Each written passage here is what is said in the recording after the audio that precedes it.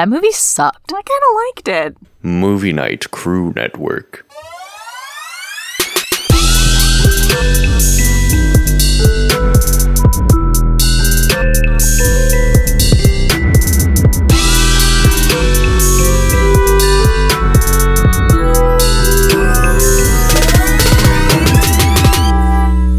Hey y'all, it's me, your host, Christina, just dropping by to say that I'm super thankful for you. Oh my gosh, here in the United States, tomorrow's Thanksgiving, which is a totally bogus holiday that I don't like, but it's a great opportunity to reflect about your own life and think about what you're thankful for, which I think is an important practice every day of the year, and particularly Thanksgiving. So I'm thankful for y'all. To express my gratitude, I'm giving you the gift of one of our Patreon bonus episodes. This one was hosted by our dear friend Andrew. If you enjoy it, I hope you consider joining our Patreon for as little as $1 a month. You can support the podcast and help us literally exist. Without you, we would literally not exist. So we're grateful for you. I hope I've made that exceedingly clear. And if you're celebrating Thanksgiving, have a good one. Travel safe. Do the right things. Y'all know what to do. And just be excellent to each other. Enjoy.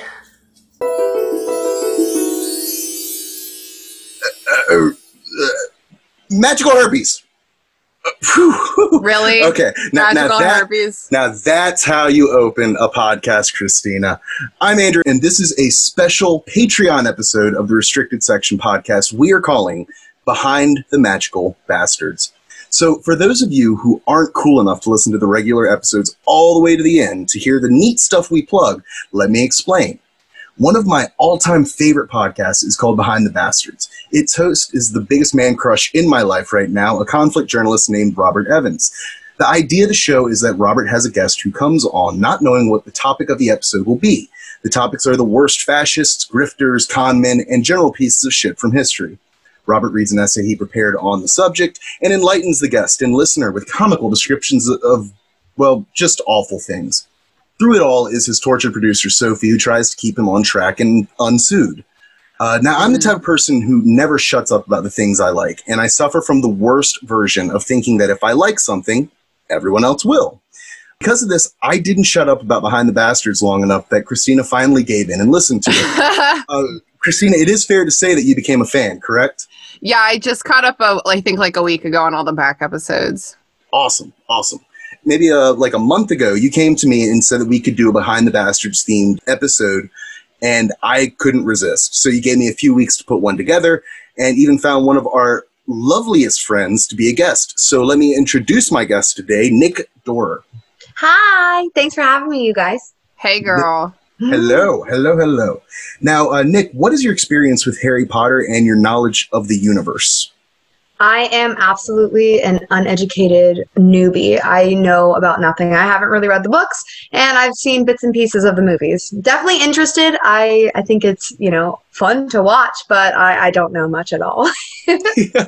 See, and just let this serve as proof to our normal listeners that, yes, we definitely do have friends in our friend groups that are not Harry Potter fans. We're not all Harry Potter fans, but you will see we do extort them for their lack of knowledge every once in a while. So you're going to work for Harry Potter either way. Yeah, we're going to get something out of you. So, Nick, thank you for agreeing to come on today. Yeah, and so let's go ahead and dive right into it. Our topic today is going to be Gilderoy Lockhart. Okay, now I want to go ahead and put out a quick disclaimer here. This information that I'm going to be going over comes from mainly just one source, which is the Harry Potter Wiki. The reason for that is all of the information you can find on him that's outside of the books, that's not just made up, comes from the same places. So normally, whereas it would be better journalistically, if that's a word, to get multiple sources, all of mine do come just from the one, simply because they all have the same information. So if you ever Google them, you can find all the same stuff. But yeah, so I guess fair to say, Nick, you do not know anything about Gilderoy Lockhart. I do not. He has quite a mouthful of a name. I know that so far, but nothing else. Okay, all right. So one thing, Nick, to be aware of is the Harry Potter universe is set in a way that The timeline is that Harry is going to be 11 years old in 1990, I believe is what we've kind of figured out. I know it's out there somewhere concrete, but that's the relative date for you. So I'm going to reference some dates just so you know where it is in reference to young Harry. That's where we're talking. Okay, great. All right, so Gilderoy Lockhart was born on January 26, 1964, to a Muggle man and a witch. He had 2 elder sisters, both of whom were squibs. Now, obviously, this term means, I can tell by your face, the listeners can't see it, but Nick, you have no idea what a squib is, correct? I do not. All right, so what a squib is when a magical person has a child, there is a chance that the child will be born as a non-magical individual. The kind of colloquial term that I don't know whether or not it's derogatory, but it's the only term that we ever hear for that type of individual is a squib. Okay. So what this is saying is that Gilderoy had a non-magical father, a magical mother, and then 2 older sisters that were non-magical. Wow. So because Lockhart's father and 2 older sisters were non-magical people, the fact that Gilderoy was magical caused his mother to dote on him all the time. She's said to have unshamedly shown Gilderoy more love and affection than anyone else in the family. He was constantly told how special he was for things that he really did no work for. And that's never been a problem, right? I mean, nothing bad's ever happened in the magical or muggle worlds because someone thinks uncontrollable traits make one superior. Like, you know, magical ability or race. Yeah, fun stuff. Never heard of it. Yeah, it never happens. Not once. Ever. So, when young Gilderoy got his acceptance letter, this became yet another thing to praise him for. He was so special. The Harry Potter wiki actually goes on to say, quote, he and his mother forgot in their excitement that Hogwarts was a school for all British and Irish wizards, and thus his introduction into the school, along with everyone else, was, in his eyes, extremely dull. So, yeah, we're seeing already that he's like kind of developing into a very, very repulsive child. There's a complex there, absolutely. Yeah, we're starting to see some patterns, right? Yes, you can't condition someone that way. It just leads to, disaster. Well, I mean, I can't think of anything recently in the news where a young child kind of grew up thinking that he was special because of something, you know, he did nothing for. That he did nothing for, and then going and causing, 2 people to die. That didn't happen. So this is why I can't fuck with a mama's boy for like even a second. Bet, yeah. No. Nope.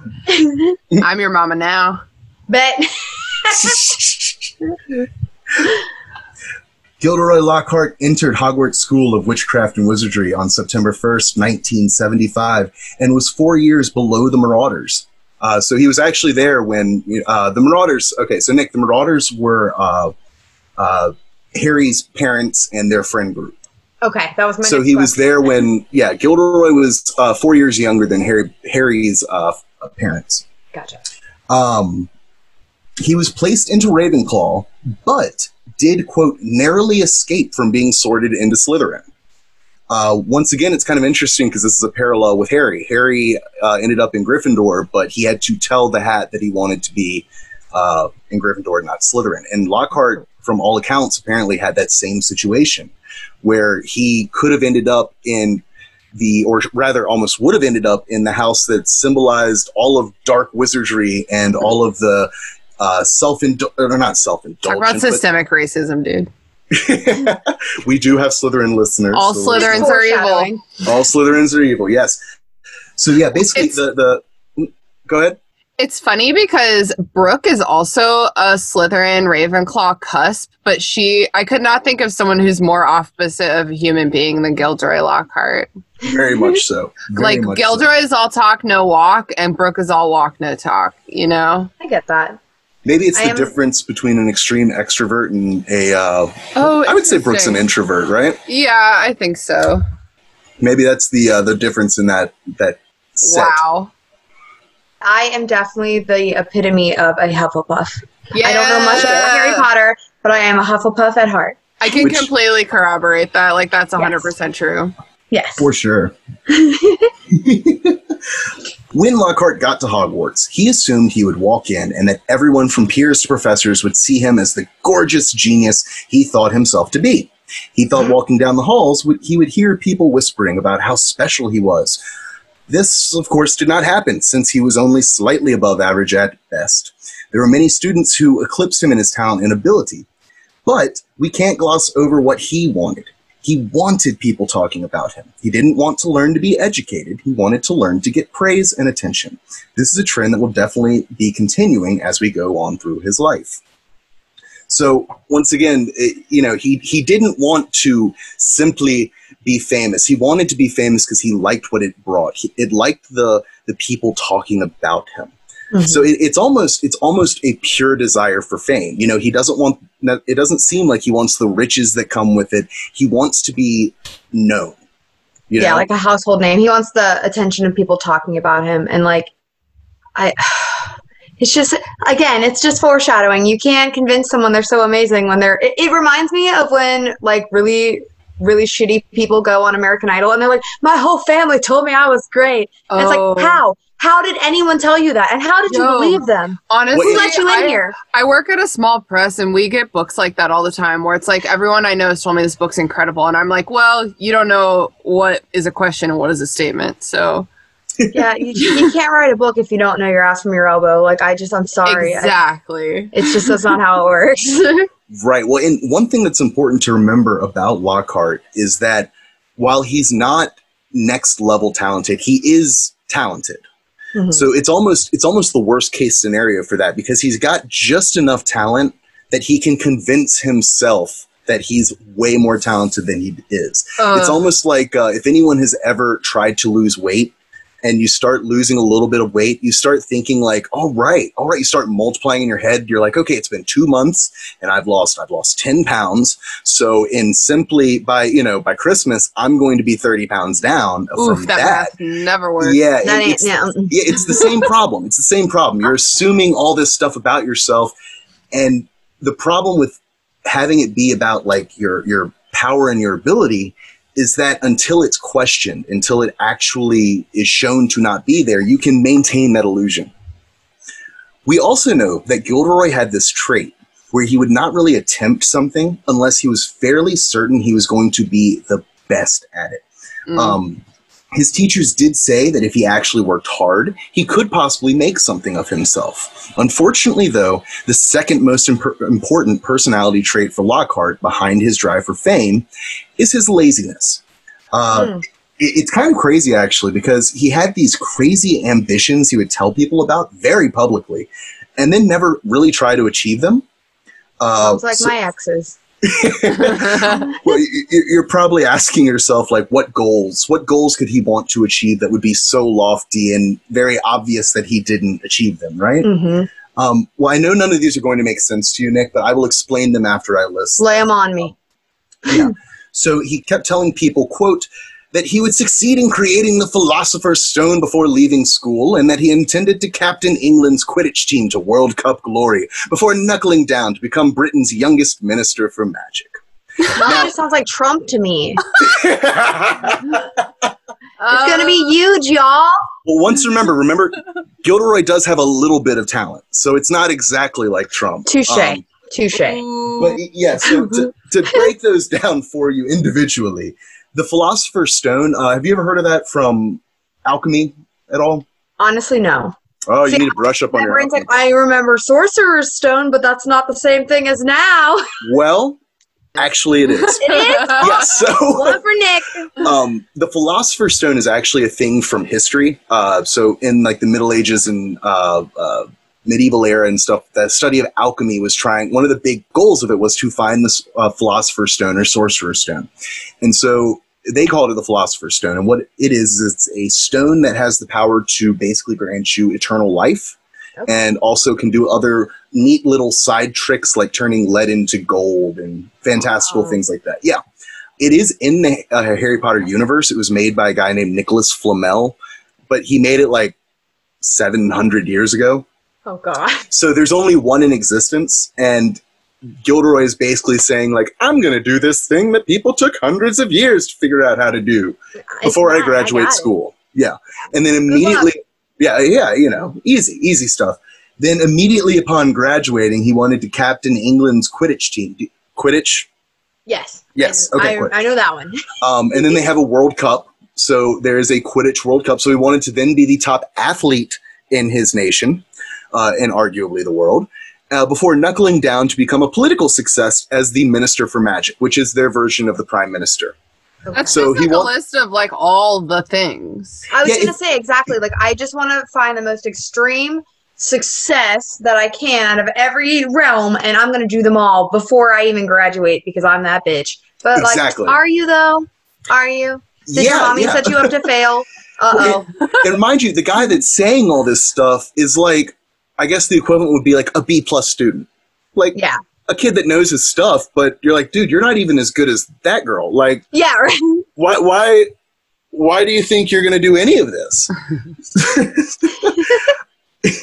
I've seen proof that you're not the greatest here, let alone anywhere. So you're going to do it in the world? Like, again, good luck. Yeah, this is the small pond of Hogwarts. Yeah. There's many small ponds, and you're not even the leader of this one. So where are you getting this from? But of course, we know that he got it because of ego and a lust for fame. Mm-hmm. Now, unfortunately for Lockhart and his ego, he never really got popular with his fellow students, though he did have a few exploits that gained him some notoriety. At various times, he earned 2 weeks' detention for carving his name into the Quidditch pitch in 20-foot-long letters, sent himself 800 valentines, causing breakfast to be canceled due to owl shit, and even invented a spell that sent a hologram of his face into the sky in imitation of the Dark Mark. Oh my god. That you might have heard it, Christina there, Nick. The Dark Mark, the reason that got an oh my god is because that is what Voldemort would send up into the sky, the biggest baddie of the day and age. That's his trademark, is the Dark Mark. He sends He's like up... magical. That's his bat symbol. Yeah, his reverse bat symbol. What I did. Yeah. I see. His beacon of destruction. Yeah, Right, his like calling card. Literally. Yes, okay. Yeah, it's what he did when he murdered people. And it's the same symbol that all of his followers had branded onto them. Or tattooed onto them would be more accurate. But it's a skull with a snake coming out of the mouth. It's like a really like... I feel like I've seen that before. You probably Yeah. have. So Lockhart sees this thing that literally, whenever it's in the sky, it means mayhem and death and sadness. And he's like, that's a good idea. And to his credit, while he's in school, he creates a spell that will send his face to the heavens. Once again, it's impressive, but really fucked up. I have seen that before. Honestly, I think my friend Amber has that tattooed on her, if I'm not mistaken. This is like what the tattoo usually looks like. Yeah, dude, I think I have seen that. I'm gonna have to creep some more. But this reminds me of people that like, and I hate to admit that I'm this way, but if you have a little bit of talent but a hell of a lot of ego, you're really not that special to me, and I kind of am rooting for you to fail. Yeah, it's that, what is it, the Dunning-Kruger effect? Where it's like the opposite of an underdog. Like, I'm like, you're kind of a dick, shut up about it. Yeah, it's where, I might have this completely wrong. I think it's called the Dunning-Kruger effect. It's where if you have a little bit of knowledge on something, statistically you will respond as having far more knowledge on it than you do. Whereas if you have, the more knowledge you have on a subject, the less likely you are to respond that you have knowledge on it. So what that means is that if you ask a regular, normal, everyday person, and I mean, my degree's in political science. This is literally the best example of it. If you ask someone, how much do you know about government? If they know a minimal amount, they're likely to say they know a lot. Mm-hmm. If you ask someone with a PhD, how much do you know about government? They're more likely to undersell their credentials. Absolutely. It happens on the internet all the time. You know, people are like... You said that, and I kind of think about my own habits of, like, I don't know, things in the past, and I'm like, I know something about this, and I feel like I kind of drag it out just naturally, and I'm like, where are you getting all this from, girl? Everyone just feels like they're failing each other if they don't have something to contribute to the conversation. So it's like, just be okay being like, oh, I don't fucking know. That's me at this point. Like, I'm vulnerable about it. If I don't know anything, I'd much rather tell you so you can educate me on it instead of being like, oh yeah, I know things about stuff. Yeah. Well, and of course, this can get very dark and very bad too, because it leads to things like anti-vaxxers, because they'll read just a little bit of stuff, and with that very surface level knowledge of a topic, They'll run with it. they'll declare themselves experts because, 3 hours on Google with a glass of wine equates to a doctorate. We love Karen. Okay, you just described my whole life, Andrew. So. Oh, man. After leaving Hogwarts, first of all, obviously he did not succeed in his first task or his second. He did not create the Sorcerer's Stone before leaving, and he did not immediately go on to captain the British Quidditch World Cup team.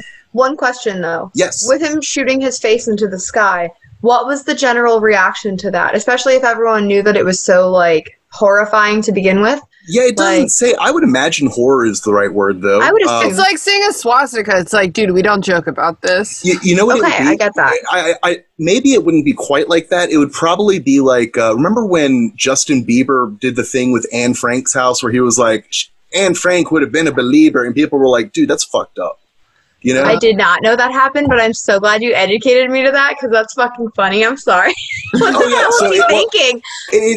And I think that's the perfect thing is that I think that in his mind, he probably thought this will be really impressive. People will see it and they'll be like, you did it. But of course, what people actually think is why? That's so morose, of all the things to copy. It's just you shouldn't take someone else's story and make it your story. You know what I mean? It pisses me off when people do that with tweets, let alone actual writing. Yeah. Well, yeah.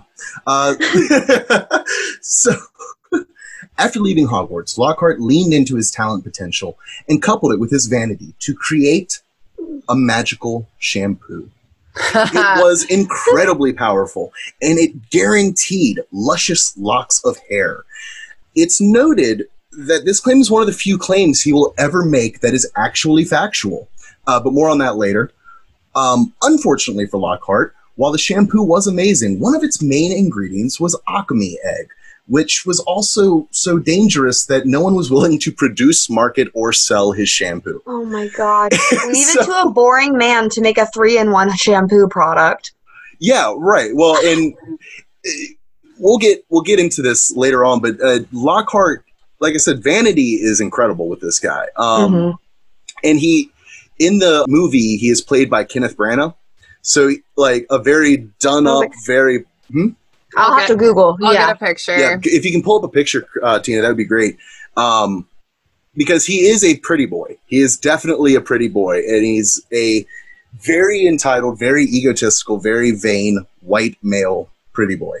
Yeah. Okay, just for the record, the character is, but Kenneth Branagh is a gentleman and a scholar. Okay. I'm excited to see.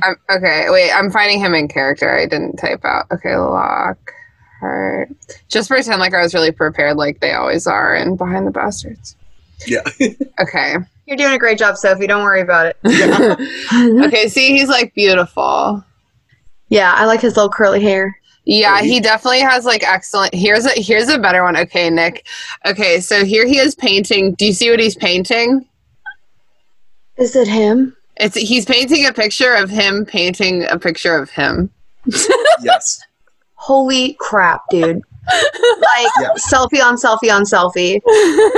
I want to recreate that now of myself. Does that make me vain too? So, at this point that we're talking about now, how old is he? I'm not exactly sure. I would guess with the shampoo, he's probably early 20s. That's what I was going to say too. Okay. Somewhere around there. I could do the math. Well, give me a second. No, that's all right. Wait, I have a question. Yeah. What you said the shampoo is dangerous? Yeah, so they don't go into detail, but what is it, exploding shampoo? That's kind of the impression that I got, is that it's a potential exploding shampoo because they don't say the exact danger itself, but if it was in the shampoo, it couldn't be poison. That wouldn't make sense. So I was is it just toxic or? Yeah, I don't know. It could be a general toxicity because they said that people. Well, they said that users weren't willing to risk its results for the vanity because of how dangerous it was. So obviously, it was dangerous enough that people were like, "I don't care how good this is; it's not worth it." When I was in college, I went through a phase where I used egg eggs as shampoo. And that was dangerous because if you used hot water, you'd have scrambled eggs in your I've done that before. I've done that. We made a whole thing with oil and eggs and blah, blah. We heated it up, and I had scrambled eggs in my thick-ass hair. God. It was disgusting. But then, let me tell y'all, my hair was as soft as it's ever been. I had to shampoo it 6 times, but it was worth it. Not dangerous, though. Didn't explode, so it wasn't his shampoo. It was not his shampoo, that's for sure. Now, Nick, if he had just made a shampoo that could potentially explode on you or cause some sort of damage, that would be one thing. But it would not be enough to make him a bastard, in my opinion. Fair enough. There's more to come. The big break for Lockhart, though, came when he started writing books. He developed his pattern for taking these trips to exotic lands and then coming back with these fantastic stories, telling of amazing adventures and deeds he had done. Now, Nick, it's hard to tell exactly how big these books were, but we know they made him famous and popular enough for him to get a slew of awards, including an Order of Merlin 3rd Class, becoming an honorary member of the Dark Forces Defense League, and being a 5-time winner of Witch Weekly's Best Smile Award. Oh, God. Yes. Now, I have prepared a list here of the books that he put out in this time period.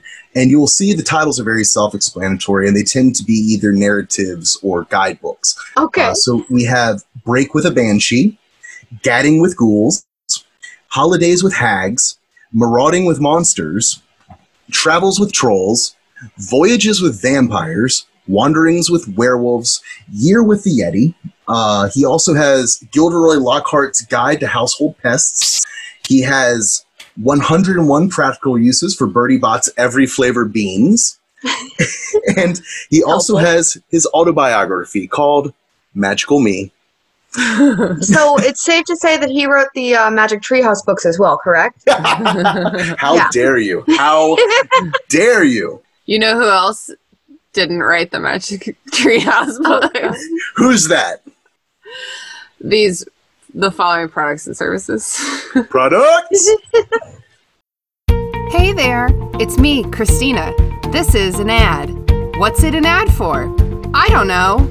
We don't sell ad space, but Behind the Bastards takes ads, so we wanted to do an ad break. Have you called your grandma recently? You should call her. She'd love to hear from you. If you don't have a grandma in your life, then call your friend who lives in Wisconsin. You haven't talked to her in a while.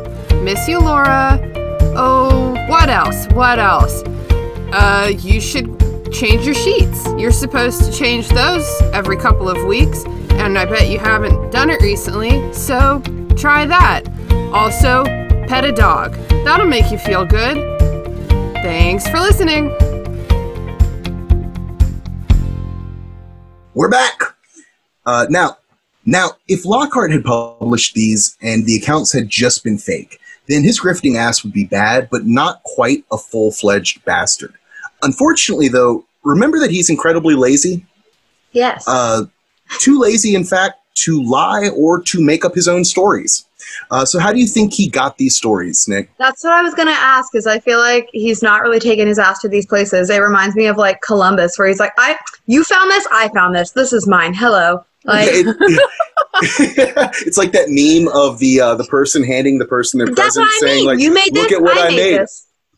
I made this. Exactly. Yep, oh, exactly. Yeah, and leave it to a cishat white man to do some shit like that. No, right? I'm going to awkwardly stare over here really quick. So you're close, but not quite evil enough. So Lockhart, like I said, he does have a very unique set of skills, but not in a Liam Neeson type way, more in a grifting asshole type way. And one of his skills is the ability to find people, because he's a very charismatic person.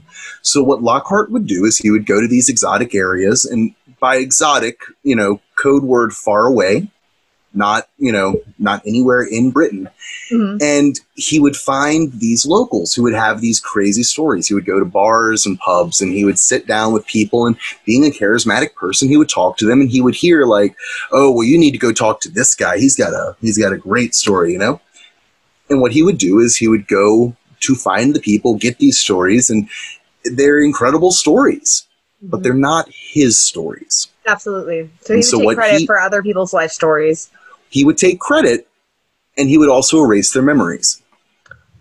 Oh, shit. So in a very, very harsh theft of IP, what Lockhart, he was very skilled at memory charm. So what he would do is he would literally all along the way, find these people. And as he finds them, he would, in the pub, talk to the guy that says, you need to go talk to this guy. We'll just erase his memory. He never talked to you.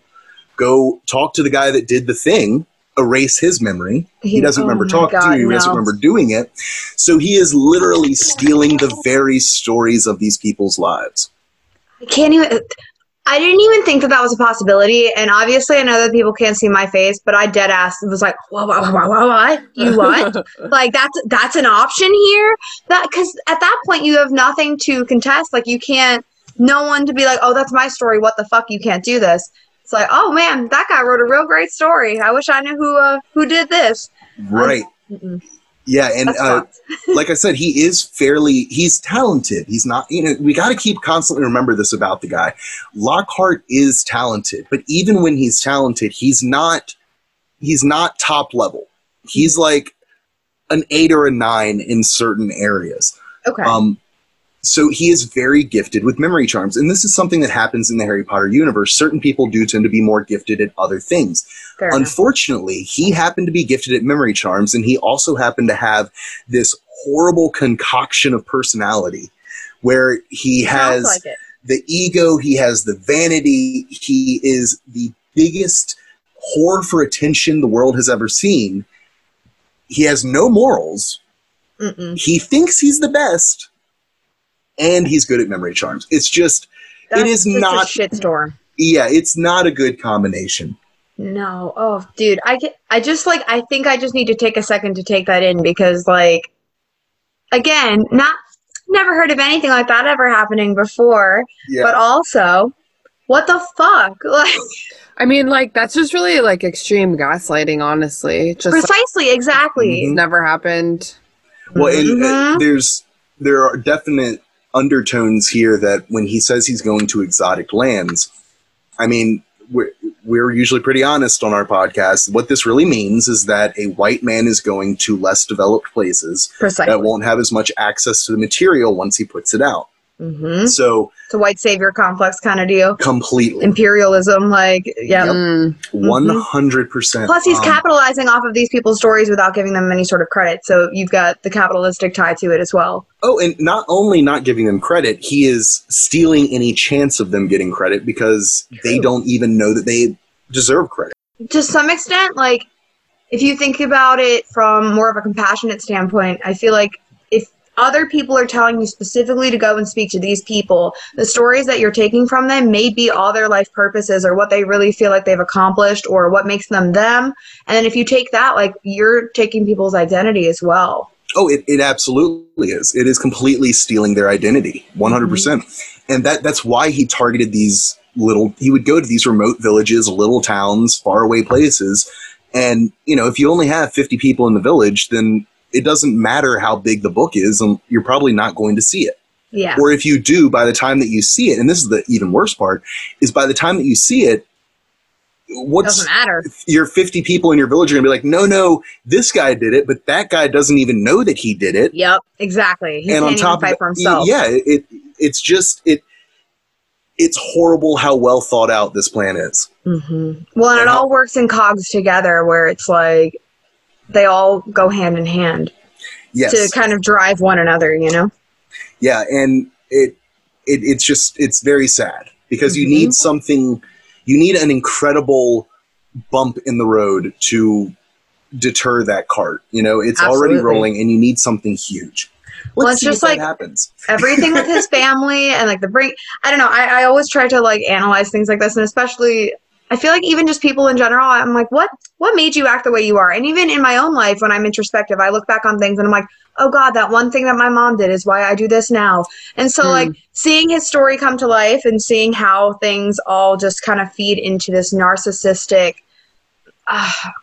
evil point blank. Like, I don't know. I'm excited to see where else this goes, but Not my kind of guy. Now, this grift was making him some serious money and bringing him incredible fame.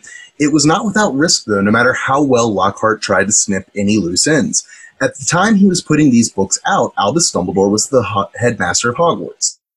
In 1989, to build up some additional press, Lockhart announced to the world that he would randomly select 6 students from Hogwarts to come to Flourish and Blotts for a book signing. That's some Willy Wonka shit. I know, right? 6 Gold random students, yes.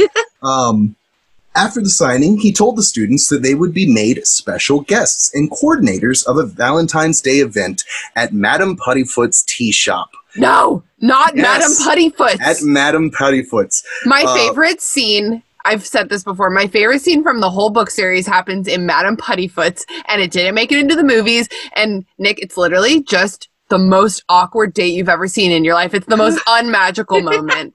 And it happens on Valentine's Day in the worst tea shop in the world. Oh my god. Yeah, I don't think I'd go to somewhere that sounds like Pottyfoot. I think I'm gonna pass on that. I definitely don't want those two things together. Yeah, don't have the potty tea. That's not Yeah, what right. you want. That sounds like a euphemism, and I'm just not into that lifestyle. I think I would especially stay away from the boba there. No floaters in my potty tea, thank you. Now, Lockhart was calling this event Voyages, Vampires, and Valentines. Isn't that lovely? He's such an alliteration hoe. He really is. He's a hoe for that. In reality, the event was going to be an opportunity to source material for future books from students. Luckily, a couple of students involved figured out what his plan was, and he was forced to leave the event to avoid being exposed. This would have probably been enough to alert Dumbledore of the fuckery afoot, but to make things worse for Lockhart, Dumbledore actually knew 2 of the wizards he had stolen the stories from. So, Oh shit. yeah, Dumbledore actually, by chance, knew of the legends and knew of these 2 people, and it kind of makes sense because Dumbledore is an international figure. He is on all these international bodies. He is as world-renowned as you can be as a wizard. This kind of makes sense, though, because if you're Dumbledore and you're an internationally famous wizard, if you go anywhere, people are going to want to tell you that story of the great deed that the dude in their village did, you know, and you probably would follow up. Why not? If travel is instantaneous, then why not do it all the time, you know? So it's likely that it's not as crazy to think that Dumbledore might have heard these same stories, you know? Absolutely. Plus, I think we've all heard urban legends that you hear about someone doing, and there's always that one person who claims that they did it. If that makes sense. People even do that now. All they want to do is talk about themselves and things they've accomplished, whether it be like, I don't know, Facebook and Twitter, like, I'm eating cereal, or like, like I said, what people think that they are the most proud of. You know, people will tell you about themselves. I don't know.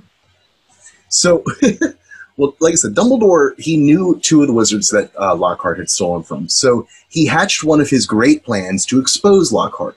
He would get him to take a job teaching at the school, since such an environment would be a public stage for Lockhart to expose himself on for his own fault. So basically, if I put him in this platform, he's going to fail. He's going to make an ass of himself, basically. Well, it's like you already know what he's doing, so you just put the pieces together for him to show himself out, you know? Exactly. And Dumbledore definitely understands him as a person, as we're going to see here, because when he approached Lockhart, the con man didn't want the job. Dumbledore then used a tactic he would drag out again in 4 years and name-dropped a student to court a teacher. Dumbledore implied to Lockhart that being the teacher to the great Harry Potter would send his fame to unimaginable heights. Given his ego, and not thinking about how this hadn't happened to any of Harry's current teachers, Lockhart agreed to the role. He made it his mission to not just be known as Harry Potter's teacher, but to become his mentor. Mentor in heavy quotes there, by the way. He likely wanted to turn Harry as vain and attention-driven as he was, thinking it would help him out in some sort of fucked up multi-level fame marketing system. You know, like, all of your fame will be funneled through me because I'm the one who gave you fame. That's the only thing I can think of. Is that's Mr. Tentacles has so much talent that maybe he'll rub it on me. Exactly. That's not the quote, but you know what the fuck I'm talking about. Thanks, SpongeBob. At hearing that Lockhart would be the Defense Against the Dark Arts teacher, staff members who remembered Lockhart from his own time at Hogwarts were confused, to say the least. I can only imagine what McGonagall and Snape's reactions to hearing this would be, especially considering Snape's personal desires. Now, Nick, what I mean there is that so McGonagall is a very stern, very no-nonsense, like badass bitch at Hogwarts. She's one of my favorite teachers that's in the whole book series. And so for her to hear this, she would have to be like, "What the hell are you thinking, Albus?" But Absolutely. for Snape, it's even deeper because Snape is kind of he's one of Harry's constant like foils, essentially. Like he's a character that is presented in a way as to not be liked. And I'm wording myself very carefully here because I know that Christina's about 2 seconds away from shouting at me because I'm very pro Snape in the end. He hates this kid. He hates Harry from the time comes to school when he's 11. He's like, I fucking hate you. And then for the whole rest of his school, he's like, I hate you, kid. You can never do anything right. And fuck you and fuck your dad. That's me at my job, y'all. My boss is Snape. What happened? Yeah.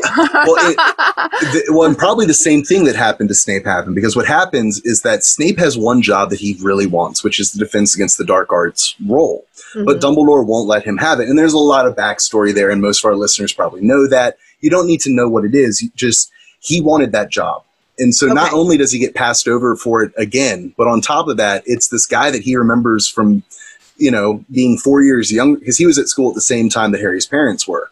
Okay. So he would have been just 4 years older than Lockhart as well. And so he has all these memories of this fucking egotistical, fame whore that has no, incredible amount of talent. He's like, why the hell are we bringing him here? Yeah, exactly. And like, why are you passing me over to give this job to him? Like, yeah, no. Exactly. So some fuckboy.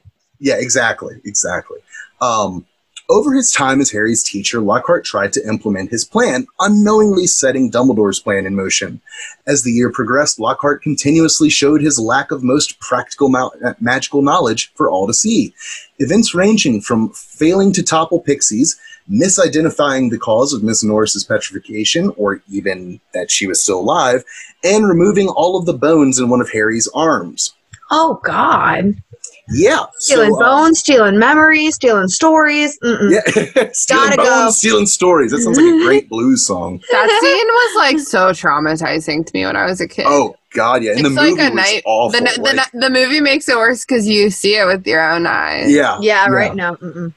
Yeah, so like in the Pixies thing, so Nick, in one of the most famous like scenes of the series, in my opinion, he lets out all of these pixies into the class after telling the class this like charm that's supposed to help you, fight them. And the charm does nothing. It's not a real charm. And so he has a classroom full of dozens of these pixies and all these like, 12-year-old kids. They're like, what the fuck am I supposed to do? It's like the gif of Oprah giving bees to everybody. Like, yeah, exactly. And just like, well, not like in that gif, he does not stick around. So everyone flees. It's the trio and Neville, and he's like, y'all got this. Just finish him off for me, and bails. He bails. He just leaves. Yeah. Like that. That's the thing, though, is I feel like in every story so far, it has been very evident that he does not finish the job. He like either plucks it from somewhere else or just bullshits his way through it, or he believes in himself enough that he thinks everyone else will too. But that can only last for so long.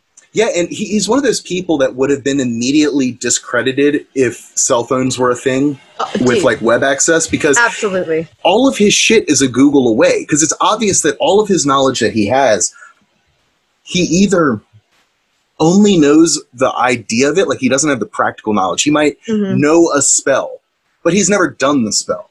Okay, I see. So even if the spell's almost right, book smart versus street smart, like right. But even then, it's a very select book smart that he actually has, and he just bullshits everything else. So I mean, we all know that person who will like say something in conversation, and you just stop and you're like, wait, what?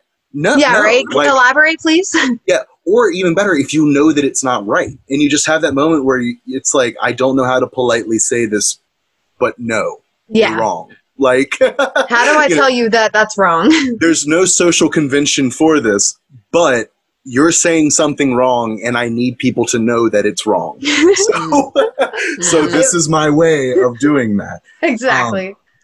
Yeah, so that's basically what he does. So with the things that he was trying to show, like with the pixies and stuff like that, were those things that people before him had already accomplished, or something that was like common, like, or was he just trying to be like grand and extra and show off? So they're all kind of different situations, but the first one, the pixies, that's just a class. That's just him being like, this is how I will conduct my class. I'll unleash a horde of Cornish pixies on students, because that's a cool thing to do to 12-year-olds. I'd be pissed. And like my extent of pixies is like the Fairly Odd Parents, and they were like businessmen. So I'm like, these fucking little square dudes running around. These pixies are different. I was gonna say I need a little bit more information. Like, they're crazy. They're like an insectoid pixie, like a little gremlin insectoid. Like, they're not like, they don't have like, insect parts, but they fly. They look like almost like miniature goblins in a way. I think they do have like antenna. Yeah, they're unique in the way that they're portrayed, but they're not friendly. They're obviously menacing, like outwardly menacing. Okay, fair enough. So if like essentially it would make sense for them to be fucking scared. Oh God, no. You know what it looks like, that fucking thing? Oh God, what was it? Crazy Frog or whatever? You know what I'm talking about? Oh, yeah.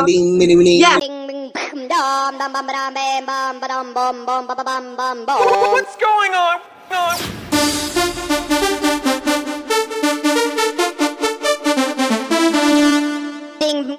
Exactly. That's what it looks like to me. And this pixie's face looks like Willem Dafoe, or is that just me? God. Just kind of like, oh my gosh.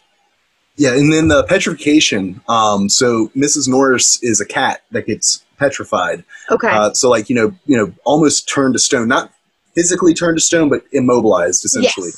Yes.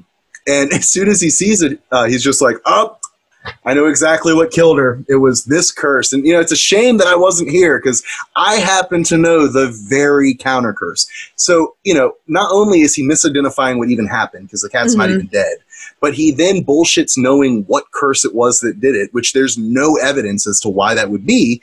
And then third, he's like, and you know what? I just happen to know the counter curse, which it's doesn't say it, though. It's just like, y'all should have called me.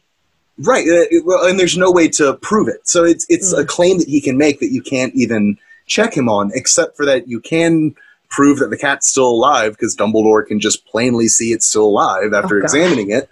And then, of course, he's a liar. He's a chronic liar. And we all have met people like that constantly say bullshit like that.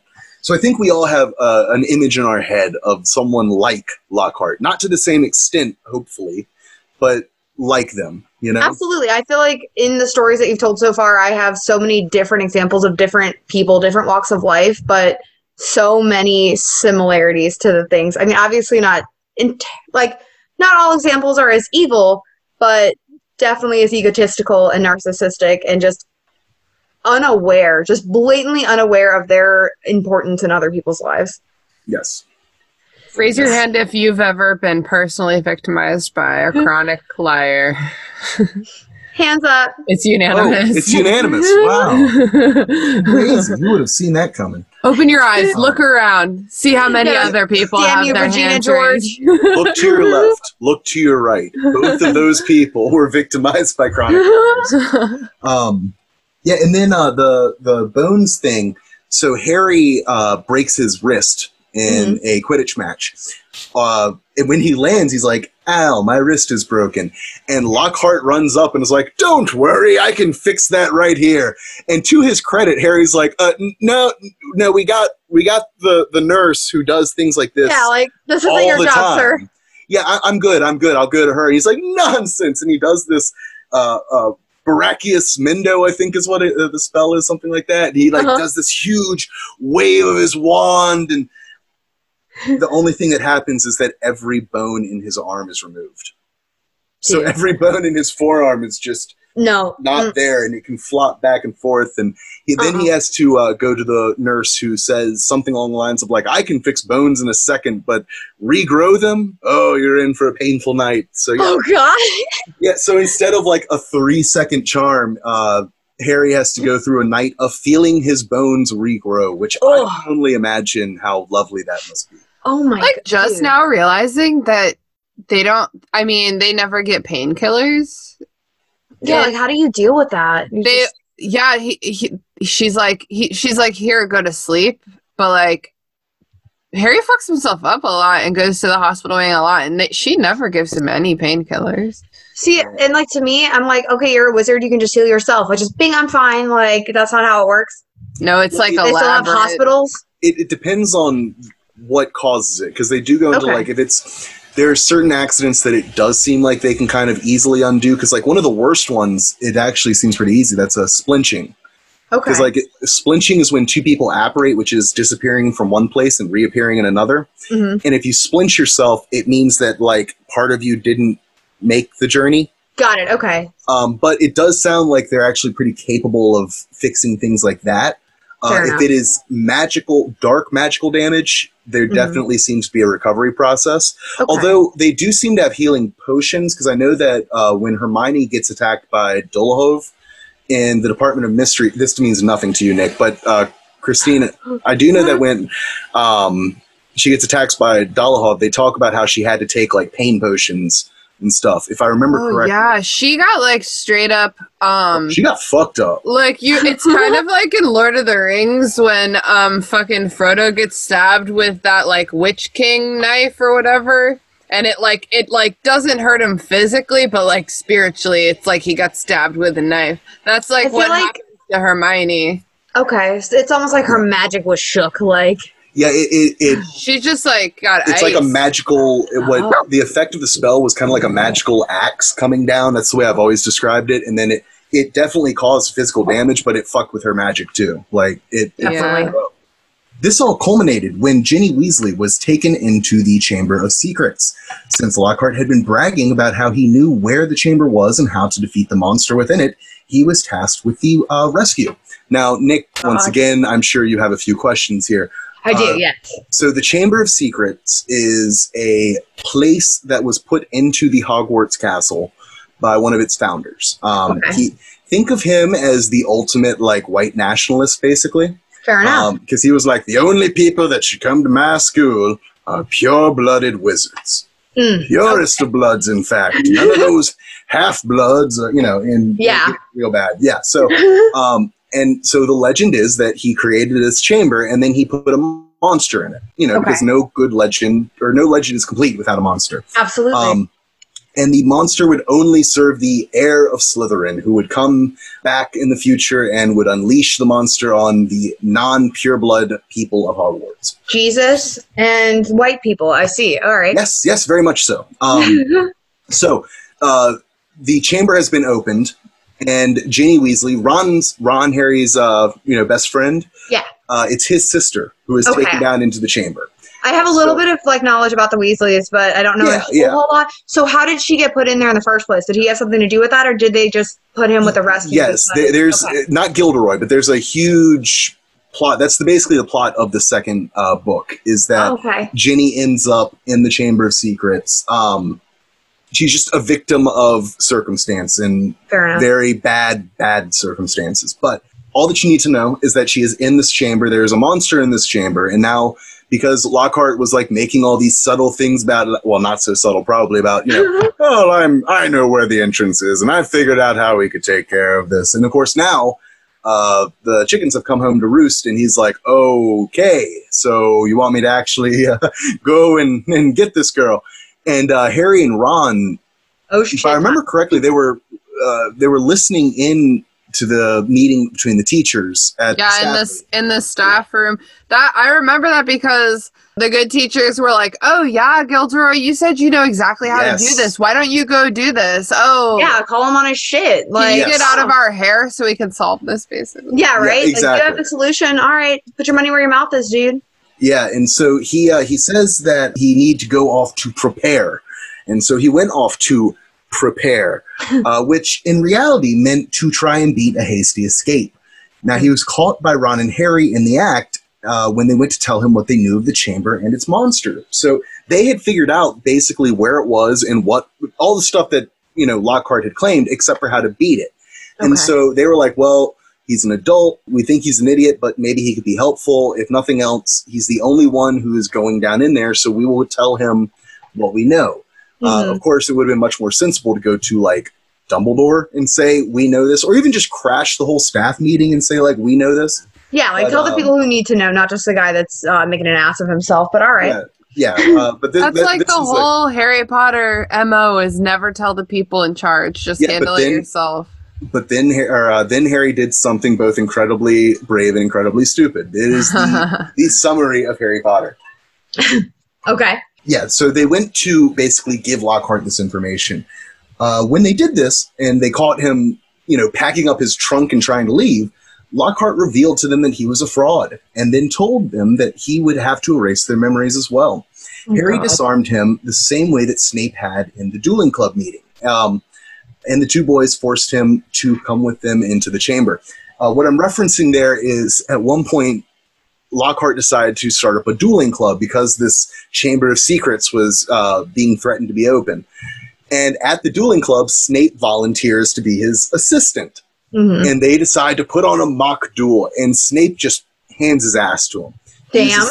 He uses the spell Expelliarmus, which goes on to become like Harry's bread and butter. He doesn't realize it, but he learns it from fucking Snape. But it is his like go-to thing because he doesn't want to kill people. He just wants to disarm them, right? Absolutely. It's his pepper spray. Yeah, so Snape just like casually disarms Lockhart, and Lockhart's like, good example. And if I knew what you were trying to show them, so I went along. Now, of course, obviously, if I didn't want you to disarm me, you wouldn't have. So even kind of like weasels out there. Oh, God. Yeah, but Harry uses that same spell in the first time in a long series of events of him doing this, and he takes his wand. So, they force him to go down into the chamber with them.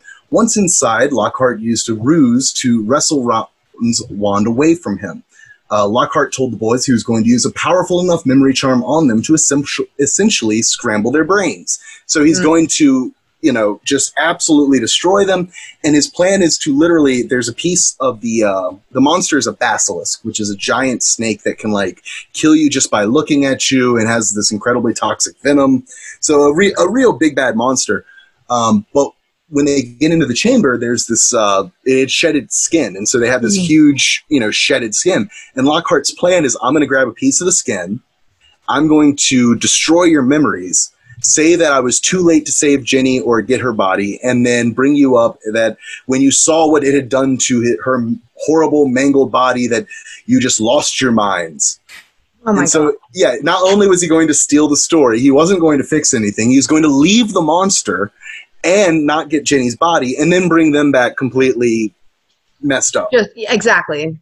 Yes. No memory of it at all. Now, I've kind of hid something from you here. I said that he wrestled Ron's wand away from him. Well, there's a problem with that. You see, unfortunately for Lockhart, Ron had broken his wand at the beginning of the year. When they get to Hogwarts that year, they have a car crash. They use a flying car. It's a whole big thing. And in the car crash, he breaks his wand. So Lockhart should have known this. Yeah. Like, he was his teacher the entire year.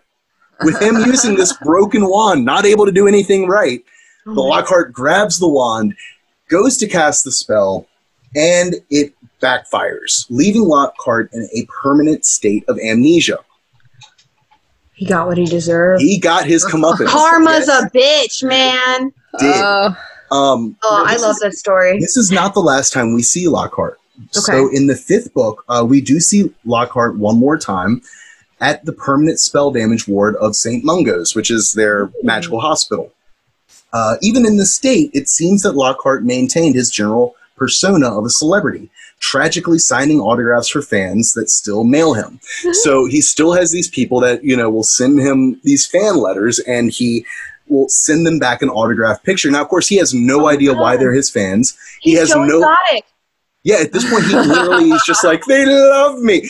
In a way, This is eternal bliss for Lockhart.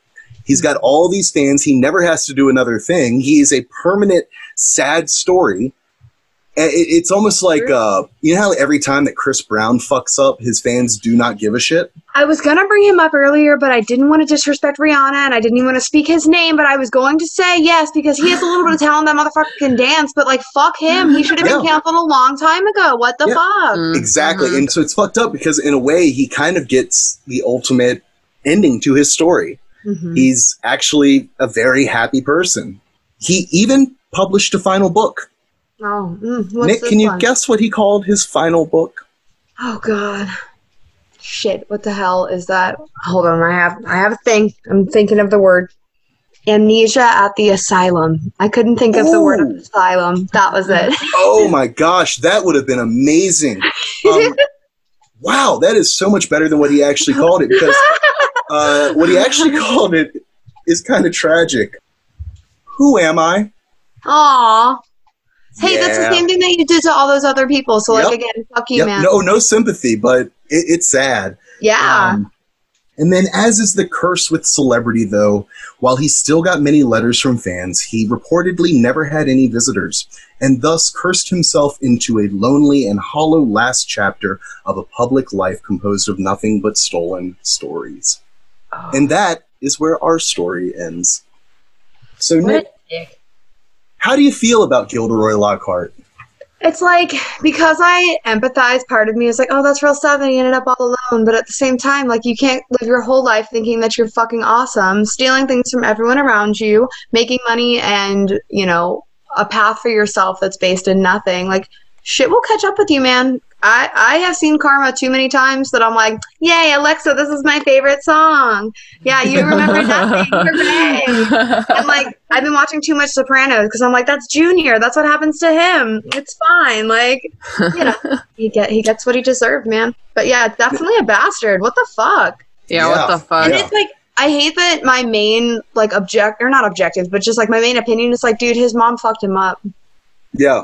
Like, well, and that's actually kind of a trend on Behind the Bastards, too. A lot of these people there's a common upbringing of struggle mixed with elevated praise. I get that. So a lot of these people that are the worst people in history feel like they're owed something but don't want to ever work for it, and then are told they're kind of owed something from the universe. It's kind of like a very negative and twisted version of the self-esteem movement, you know? Because I know all of us here are millennials. We've all been told at some point, like, well, the biggest problem with you is you were told that you're special when you're growing up. And it's like, well, no, that's not what we were told. We were told to celebrate our skills, and that, you know, we not that we're just generally special, but that there are things about you that make you special, like your personality and the way you treat people and who you are as a person and, you know, all that jazz. The uniqueness of you, not just the fact that, like, you know, everyone always jokes about, like, oh, there's no fucking participation prize, but it's like, that's not what I'm asking for, like, you know? Right, and it's just, you know, and even then, what's wrong with a participation trophy as long as it's explained, like, you get this because you stuck it out, you know? It's perseverance. It's not participation, it's perseverance. You showed up, you came, you did all the practices, you played the games. There's nothing wrong with giving a kid a trophy for that. Now, giving him a trophy that says, like, MVP, best player ever, when all he did was show up or she did was show up, that's not a good thing. But just giving someone a participation trophy is not a bad thing. Absolutely. Yeah, you're right. Good. Yeah, Lockhart's just one of these people who is constantly coddled and constantly told that the universe owes him something and that the best thing he could ever be is special. That's why you just sometimes gotta tell your kids how it is. You know, like, you're a little shit. You need to shut your mouth. I love you. Mommy loves you, but mommy loves you, but shut the fuck up. I don't know. I've noticed that people with the shittiest kids are always the first one to tell you the most amazing things about them, and it's like, dude, I know this isn't true. Your kids know this isn't true, and eventually you're gonna have that conversation. But that's good luck. Yeah, exactly. So, like I said, that's kind of where we're going to end today. And Nick, I'm going to go ahead and assume that you learned a fair bit, I hope. Yes, absolutely. Since all this was new. Now, Tina, what about you? Was there anything new in here that you weren't expecting or anything that you didn't previously know? Yeah, honestly, like, you started out Okay, you started right off with like really learning that his two older siblings were squibs, like really changed the narrative. Like Yes. to have the kind of pressure of like I'm the only one who can do magic and it has to be great.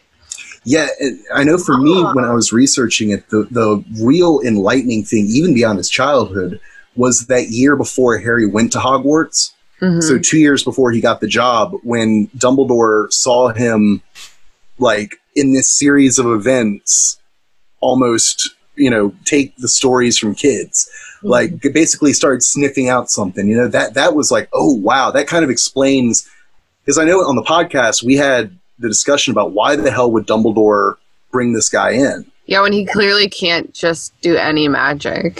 Right. And I think we had hypothesized that it might be to expose him, but this kind of shows that there was a little bit more to it than that. And that honestly, if it wasn't for the fact that the Chamber of Secrets was opened, it wouldn't have been a bad thing, because it was obviously like anyone who was at Hogwarts was seeing him progress and show how much lack of competence he had. So I think Dumbledore's plan would have worked. The only bad thing is that it happened to work at a year that had a very disastrous thing happen. Yeah, that's true. Now, it is the end of the episode, so I'm going to do what Christina normally does. Nick, do you have anything you wish to plug? Feel free to follow me on Instagram. I am Thick Lizzie McGuire. Or Twitter, Thick Lizzie McG. There we go. Christina? You can follow me on Instagram at Your Girl of the World, and you can follow me on Twitter at Tina Fontina. Awesome. And I, as always, do not have anything to plug because I'm not cool or interesting. So just keep listening to the podcast. And patrons, I want to thank you all so much. It was so much fun to do this. And please let us know, email us, comment, however you contact our show. Oh, honey. He's not on social media. I'm not. Email us at Restricted Section Pod is what he's trying to say. Yes, there we go. Thank you. And let us know if you like this, because I would definitely be down to do more of these. If you have any one that you want to do one about, let us know. Oh, yeah. Who's the biggest bastard? Yeah, if you have any contenders for biggest bastard, definitely let me. I want to try and avoid like Voldemort, because that's like Hitler. It's like it's too easy. But we definitely do lady bastards too. So maybe a Bellatrix Lestrange is in order. Oh, that could be. That's a bastard, dude. Yeah, and I'm willing to bet there's a bunch of additional information that we didn't get in the books that's been released about her too. So that could be a fun one. Feel free to tell me all the stories of all the terrible people I'll be hearing. Well, I was going to say we might have to keep your other Harry Potter universe knowledge down low so we can. I will. I'll keep my blinders on so I can be on the podcast. Yes. I'm excited. It's fun. I've been in the dark this long. It'll be great. There we go. Awesome. Well, it's a plan. So like I said, listeners, just let us know if you like this, and we could do more in the future if you want. And then before we go, I also obviously have to thank Nick. Nick, thank you so much for coming on tonight. And you really, you helped bring what started as a little gift from Tina of a possibility into a wonderful reality for me. I loved every minute of this. So thank you so much. Absolutely. I had so much fun with you guys. I'm glad to be the bow on top. Beautifully put. And with that, endings are hard. So bye, everyone. Bye. Bye. The Restricted Section was created by me, Christina Kahn, based on the book series by J.K. Rowling. Theme music by Ryan Kahn, remixed by Zenit Music Studio. Logo by Michael Hardison. Be sure to like our Facebook page, The Restricted Section Podcast, join our Facebook group, The Restricted Section Detention Crew, follow us on Instagram at Restricted Section Pod, and on Twitter at Restricted Pod. If you want to join our Discord server, shoot a message to one of our socials and I'll get you connected. You can also email us at restrictedsectionpod@gmail.com with thoughts, feelings, complaints, or even lavish praise. Until next time, podheads. As Robert Evan tells us, podcasts are all live. There is no way to edit. It's not a thing.